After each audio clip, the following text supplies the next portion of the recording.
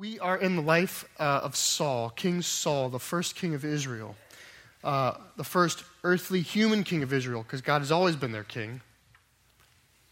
But they were tired of having God as their king, the invisible king who doesn't seem interested about the things in life like we're interested. And so they said to the Lord, can you give us a human king like the other nations have, who will fight the kind of battles that we want to fight? And the Lord said, this is a rejection of who I am. And they said, but we want a king. And he said, well, this king is going to ultimately make you, put a yoke on you that'll feel like slavery. And they said, but we want a king. Give us a king. And so King Saul, God gave them King Saul. And that's this. We're walking through the story of the rise and fall of Saul. And today is essentially the last event of Saul as king as far as the Lord is concerned. Now, he goes on to reign for years to come, but the Lord moves away from Saul today. So there are going to be three questions I have for you. I want to invite you. I want to take a time this morning to invite you to a decision, especially if a decision for believers and non-believers, to decide to a decision on stepping more deeply into the Lord. And these questions will come towards the end of the message. So the message will build towards these three questions that I have. And because the first three verses has its own problem, we'll call that the introduction. And we'll work through it together. So if you will with me, read 1 Samuel 15, and I'll begin in 1 and read 3 verses. And Samuel said to Saul, the Lord sent me to anoint you king over his people Israel. Now therefore listen to the words of the Lord. Thus says the Lord of hosts, I have noted what Amalek did to Israel in opposing them on the way when they came up out of Egypt. Now go and strike Amalek and devote to destruction all that they have. Do not spare them, but kill both man and woman, child and infant, ox and sheep, camel and donkey. Now you know why we don't need an introduction. The speed bump here. This is a bit of a speed bump, I think, for a lot of people. The way the Lord is raising up Israel and then using Israel to strike down not simply a people, but completely to erase the memory of this people from the earth. There's something in us, I think, when we read this idea of don't spare the man, woman, child, infant. We read that and it pauses us because we don't feel like that God would have us do that today. That seems alien to the Christian experience. Therefore, how can the Lord say that? And so this is not the whole message, but I do want to pause here for a little bit to say how do we deal with things when they come like this? The first thing we do when we reach a place like this in Scripture is we make a faithful assumption about the Lord. What I mean to say is, if you're here and you don't believe in God or you don't believe in this Bible, if this is just a story, I can't do much with that. Okay, and as God's people, we're committing not to do that, not to go down that path of, rather than deal with some difficult questions that really stress, that kind of reflect on the character of God, there's this easy out of saying, well, that's the Old Testament God, right?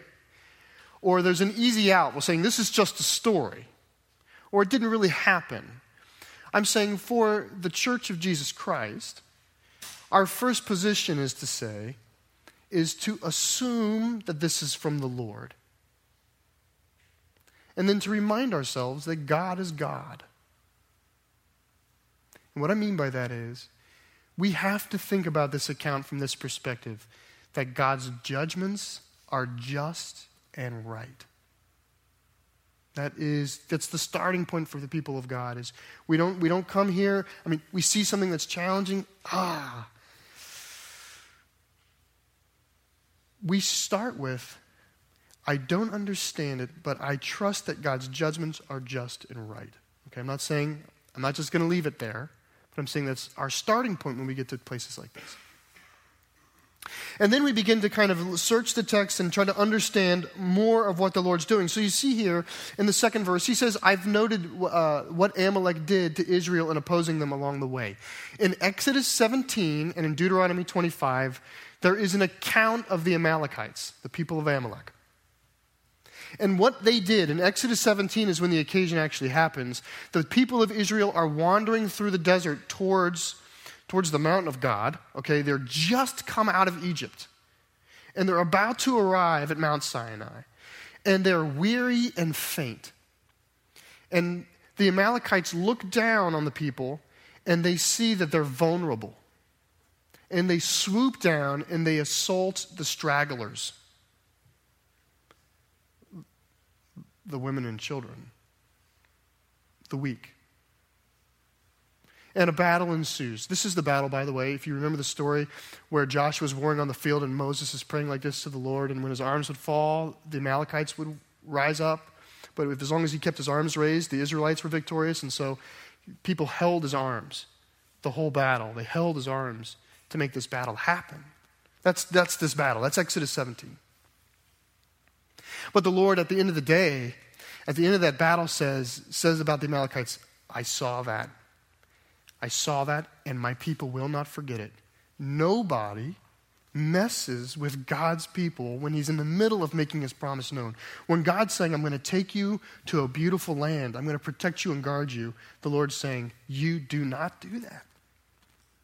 And he marks the people of Amalek and says, because you did that to my people, I will blot you from history. The people are once again reminded in Deuteronomy 25 the very same thing. The Lord says to them, when you get to your land and you're comfortable and you're settled in and you have peace around you, he says, don't forget what Amalek did to you. Because what they did was wrong. So at one level, when we look in here, we see the harsh difficulty of the consequences. But at least we can see that at some level that this isn't as though God is being capricious and just picking somebody out of nowhere for Saul to go kill, but rather there's a pretty long backstory in which where the Lord has sworn by his name that he would gain justice for the people of Israel. But here's another way that we can learn from this or develop this idea. The Old Testament, okay, what we call the Old Testament, the Hebrew Scriptures, tell a story of how God interacted with people on earth, okay, and we get the color and the detail of that story, that when we finally arrive in the New Testament, in the life of Christ, what Jesus does is he lifts that story off the page and he pushes it up in a spiritual reality. That's the motion of Scripture, is we see with color and detail. In fact, what's happening is the Lord wants to describe himself to us. And so in the Hebrew Testament, the Old Testament, in that the Lord is describing his attributes to us in ways that we can see and feel and touch and understand. So that when we arrive in Christ, Jesus can say, my kingdom is not of this world, but we still have something to understand his kingdom by. And that's what we need to do when we arrive difficult places like this, because we know now that the Lord is not going to say to our church, rise up therefore and go down to Ellesmere and strike the Ellesmerians. Sorry. This is the first place that came to my mind. Yeah, we know he's not going to do that. We know he's not going to do that. We know that's not what's. But what the Lord does want us to know is if we lift the idea, what's being said about the Lord here, if we lift that off the page and make it a spiritual reality, we do know this. Let for a second the earthly colorful details of who's going to die just fade and allow the spiritual reality kind of come into play, which is this. God does not forget when his people are hurt. That feels good.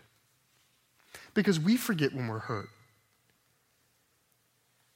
There's a sense where the Lord is saying, listen, I remember when evil was done to you, even when you've forgotten that evil was done to you.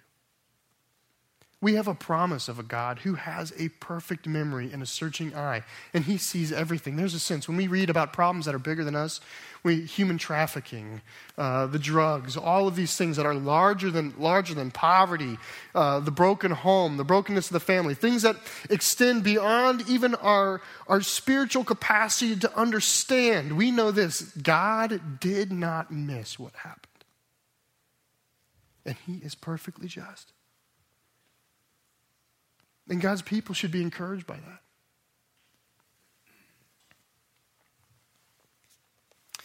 All right, well, let's move into the story. Is there any doubt in your mind, though, what is expected of Saul? Leave nothing alive. Okay. Let's read the next several verses. I'll read 4 through 9. So Saul summoned the people and numbered them in Telaim, 200,000 men on foot and 10,000 men of Judah. And Saul came to the city of Amalek and lay in wait in the valley. Then Saul said to the Kenites, "Go, depart. Go down from among the Amalekites, lest I destroy you with them. For you showed kindness to all the people of Israel when they came up out of Egypt." So the Kenites departed from among the Amalekites. And Saul defeated the Amalekites from Havilah as far as Shur, which is east of Egypt. And he took Agag, the king of the Amalekites, alive, and devoted to destruction all the people with the edge of the sword. But Saul and the people spared Agag, and the best of the sheep, and the oxen, and of the fattened calves, and of the lambs, and all that was good, and would not utterly destroy them. All that was despised and worthless they devoted to destruction.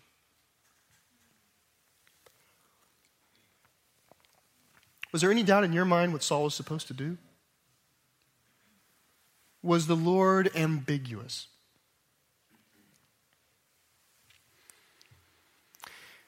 If we're thinking, well, maybe Saul didn't understand the backstory, maybe it's an honest mistake. He didn't really understand the story of the Amalekites from Exodus 17 and Deuteronomy 25.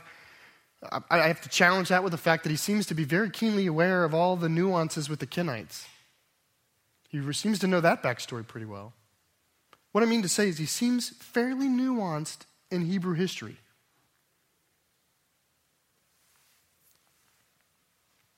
You know, this is the irony. It's not funny irony. The irony is we struggle with, women, children, infants. How can that happen? They didn't struggle with that. They didn't seem to have any problem doing that.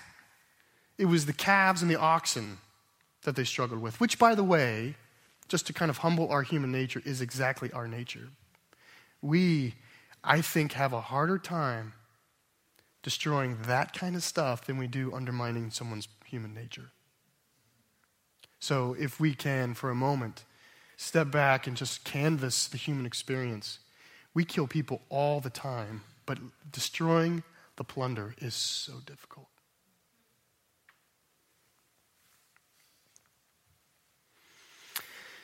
They leave the king alive, right? The king alive and the good animals, the fat ones, is essentially the intonation of the scripture. The ones that are worth anything, they preserve. And it's not just Saul, it says it's Saul and the people. That's what it said in verse 9. But Saul and the people spared Agag. Now, why would you spare Agag the king?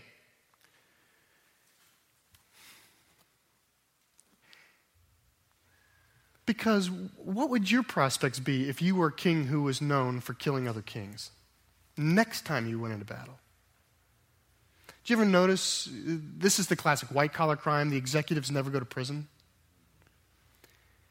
They care for themselves. The top cares for itself.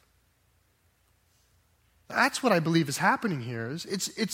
There's a a kingly brotherhood of, hey, what happens on the battlefield stays on the battlefield. Listen, we all come from a common. That's what's happening here. Is let's not cross a diplomatic line, and let's plunder. Seems to be what's happening here. Now, what's the difference? We should ask, what's the difference? What's the difference between the overall difference in the mark of history as to the Israelites coming against the Amalekites and utterly destroying them? Man, woman, child, infant, oxen, cattle, donkey, camel. Okay? What's the difference between that and what they did? Because it makes all the difference.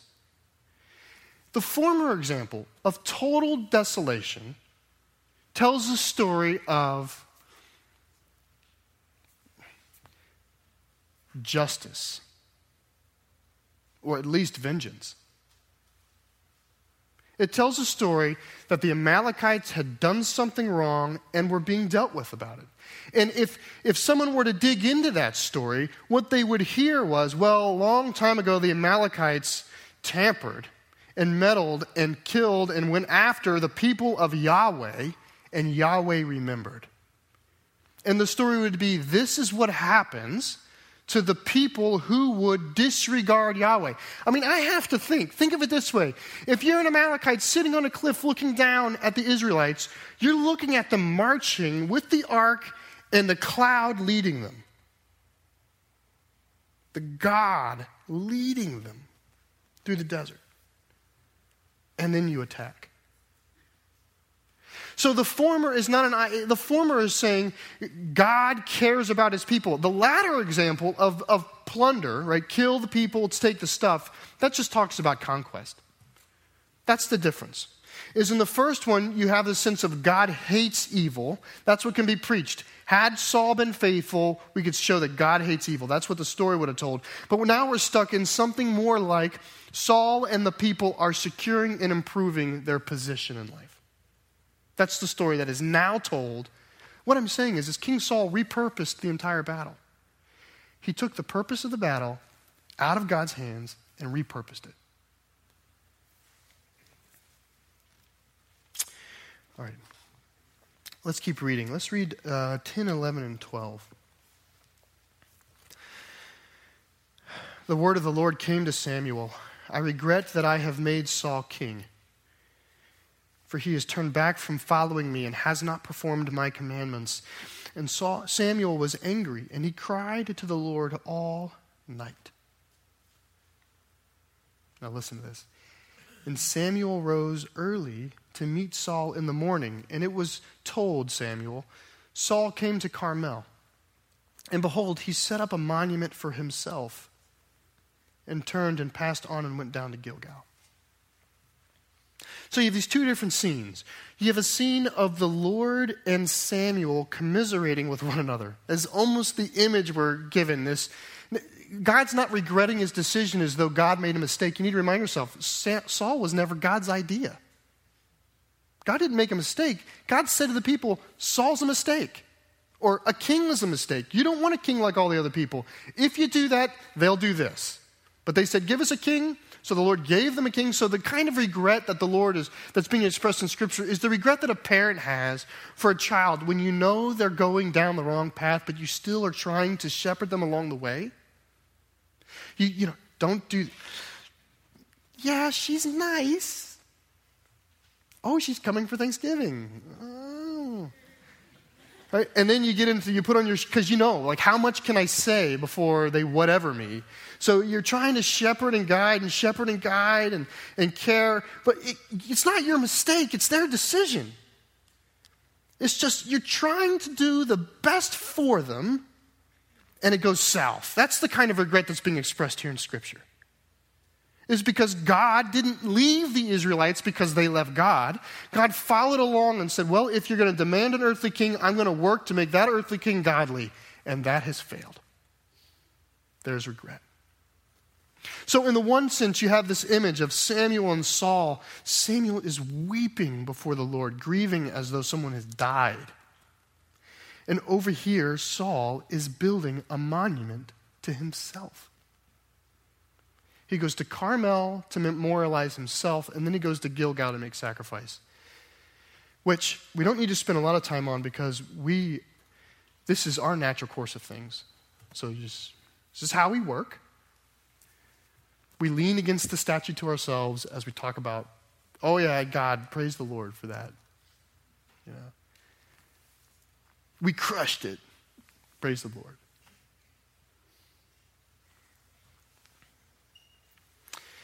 So they meet. Let's read 13 through 19.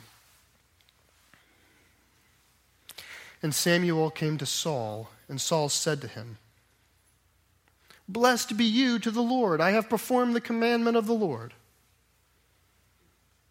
And Samuel said, "What then is the bleating of sheep in my ears, and the lowing of oxen that I hear?" Saul said, "They have brought them from the Amalekites. For the people spared the best of the sheep and the oxen to sacrifice to the Lord your God, and the rest we have devoted to destruction." Then Samuel said to Saul, "Stop. I will tell you what the Lord said to me last night." And he said to him, "Speak." And Samuel said, "Though you are little in your own eyes, are you not the head of the tribe of Israel? The Lord anointed you king over Israel, and the Lord sent you on a mission and said, 'Go, devote to destruction the sinners, the Amalekites, and fight against them until they are consumed.' Why then did you not obey the voice of the Lord? Why did you pounce on the spoil and do what was evil in the sight of the Lord?" Now, there's so much that could be said here, but I want to focus on one sentence here. Samuel says in 17, "Though you are little in your own eyes." Did God not appoint you king over Israel? This is diagnosing Saul.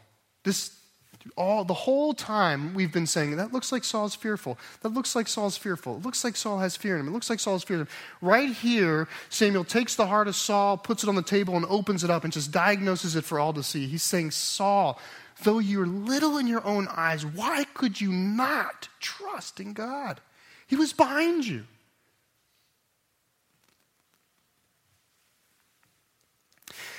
Saul is the tallest man in Israel, and he's little in his own eyes. He's fearful. He's insecure. He feels weak. He feels his position is precarious. He feels vulnerable and threatened and poor and compromised, not adequate, insecure. God says to him, "Despite how you view yourself, why hasn't it mattered that I've been behind you the whole time?" That's the question. "Saul, I know you're little in your own eyes, but don't you recall that I appointed you king and I anointed you?"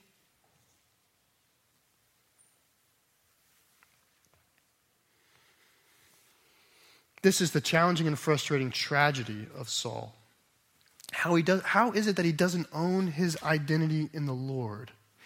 And I think the story of Saul, plays itself out in our own lives in various different ways. That we could ask the same question of us, because are we not in some way chosen? Are we not in some way God's elect, God's glorious ones, his children, his adopted heirs to his throne, co-heirs with Christ? Are we not all of those things? And yet,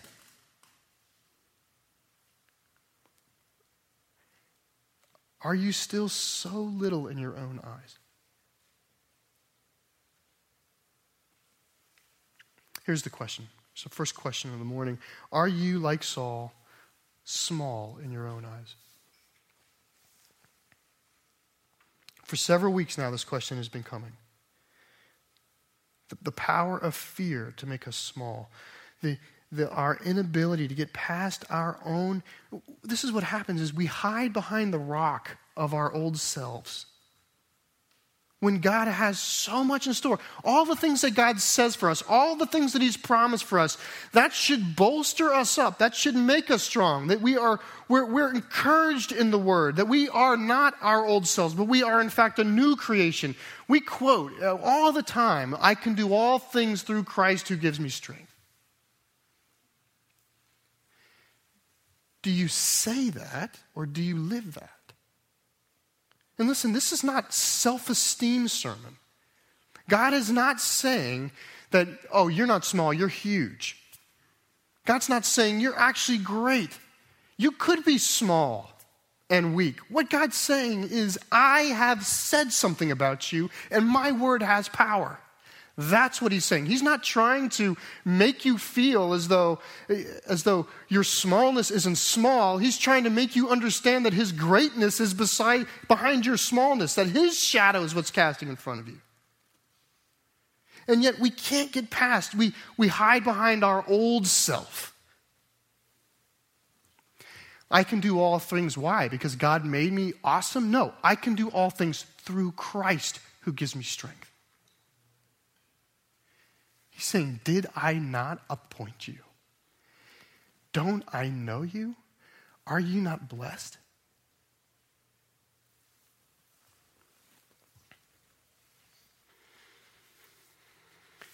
There's a sense in the Lord, in the Word, and in the Christian life that around God I feel smaller than I am and bigger than I am. When I compare myself to the Lord, I get so small. It's like as you climb Mount of Calvary towards the cross, you get smaller and lower and thin, like you can barely even cover the rocks to get up there. You're so small. And then you get up there, and in Christ you become big. That is the Christian life. He's not trying to make you big. It's in our smallness before the Lord, we are so great in Christ. He takes the least and the worthless and the foolish things of this world to confound the powerful things and the wise things of this world.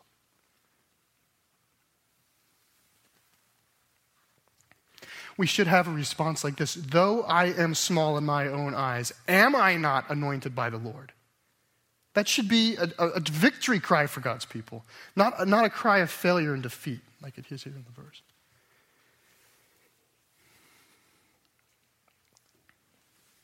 It's my prayer this morning that some of you would come out from behind yourself. Do what you need to do. Be obedient and strong in the Lord.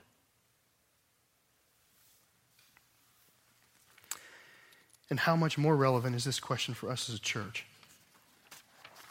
I mean, if it hits home as an individual, we are the body of Christ. We are the body of the anointed King.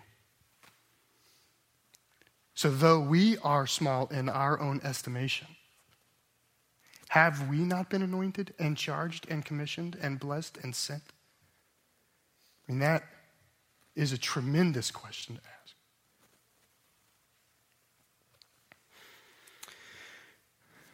Let's see how Saul reacts, verse 20. And Saul said to Samuel, I have obeyed the voice of the Lord. By the way, this is his frantic justification, nervous excuses, cornered, nervous, right?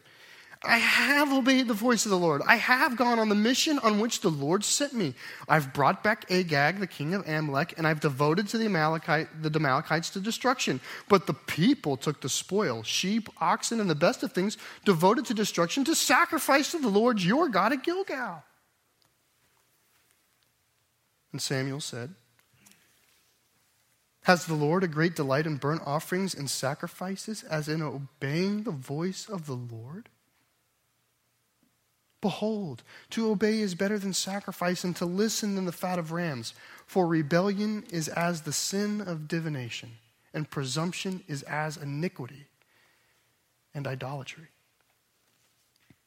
Because you have rejected the word of the Lord, he has rejected you from being king. Now you have this frantic excusing in the front end. Justifications and all. But Despite that, despite even the fact that maybe some of the plunder was going to be sacrificed to the Lord as a token. Obviously, we are not supposed to believe that for a second. Okay, read, lie. Okay, but even if some of it was going to be sacrificed, the logic behind it is sinful. I disobeyed the Lord so that I could please him with sacrifice. That's like you stealing out of the tithing plate so that your tithe could be greater. I stole out of the offering plate to give you more, Lord. That's the logic that's being applied here. Is this rather than obey you, I'll disobey you and then glorify you. To which Samuel says, can you just obey? The magic of the Christian life is obedience. It's hard, and yet it's so simple. Just obey. Christ says, remain in me and I in you. This is how I know if you're remaining in me, if you keep my commandments. We cannot divorce obedience. And I'm not saying, look, every one of us knows. So the most humble Christian in here, sometimes these sorts of words fall hardest on them because they're like, oh, I broke a rule. I'm not obeying. Listen, I'm talking about a spirit of obedience. I'm talking about a heart. Here's the question. Is your faith anchored in desiring to do what God wants you to do? That's the question. Is your religious experience, is what you call the Christian faith, is it connected to wanting to please the Lord through obedience? I'm not asking if you can. I know we all make mistakes. I'm asking, is the seed of desire there? Is that the leading desire? Do you, when you mess up, say, Lord, I'm going to do better tomorrow? Not because I'm justified in it, but because I want to do better tomorrow. I want to please you. If on the way towards decision, if I'm inviting you to ask a question, I would say this. Are you little in your own eyes? And does what God says about you have any effect? If it doesn't, let me put you at ease. You are not in the body of Christ. Now you know where you sit. Do you have a heart that desires to obey the Lord because of God is great and mighty and awesome? If you don't, you're not in the Lord. God can reject you as his child. I mean, at least you want to know. You want to know where you are, right? I'm just saying, you're not actually a believer. Let's start there. At least have some clarity and comfort on our identity. God just wants a heart that desires to obey. In fact, remember our study in Romans? He gives us a righteousness, but now a righteousness has been given. Right, so he gives us a righteousness, which is not our own, but it is the Lord's. But then what he does is he puts in us a spirit of righteousness that then changes our desires and our motivations to be righteous. You should know if that is in you. It's when your conscience is your ally, defending and convicting at the same time so that you point towards the Lord.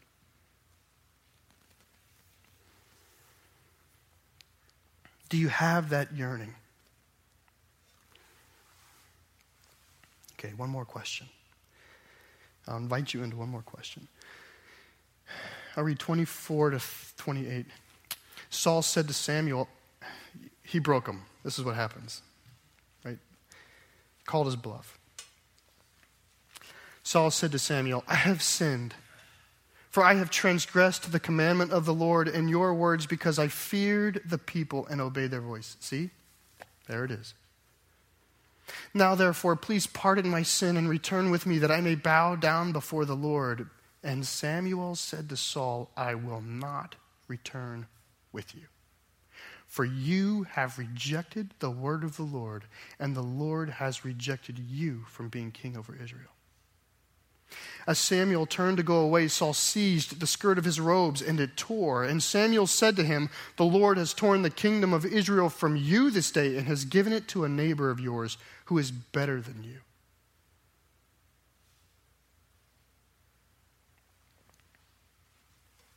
and stop there.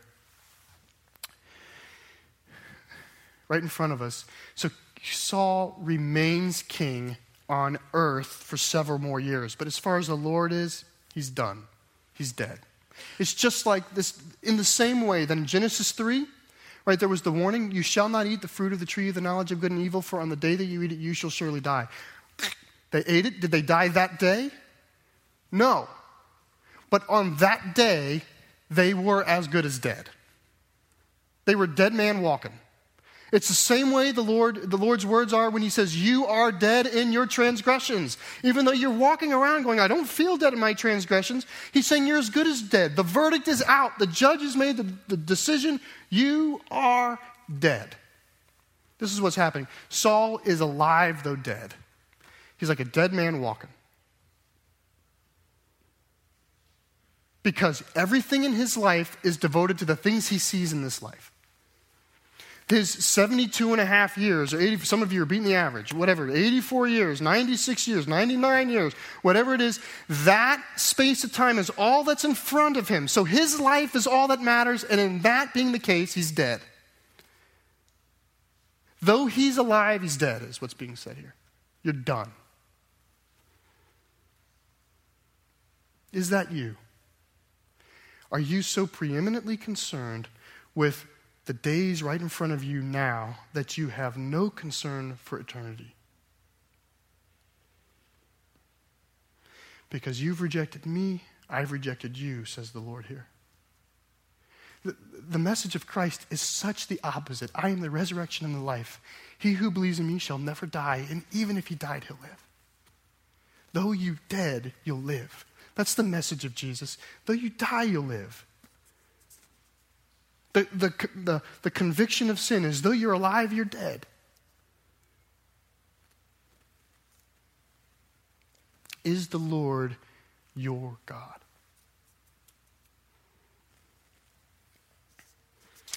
I'm going to bow us in prayer. I invite you to ask that question before the Lord. You don't need to come down. You don't need to raise a hand. You just need to be honest between yourself and the Lord. And if in this time, in this prayer, in this moment of honesty, you are ready to change your opinion, or you're willing to confess, I was dead, but I desire to live. I was disobedient, but I desire to be obedient. I was so small, but I see God's greatness. If that is in you, I'll say at the end of the day in prayer, find the person who brought you here and tell them. Bless them with that. Right? And if they're not around, or if you moseyed in, come find me. And I'll build a monument to myself and feel good about it. No. Right? We'll pray together and we'll take next steps. But these are points of decision, aren't they?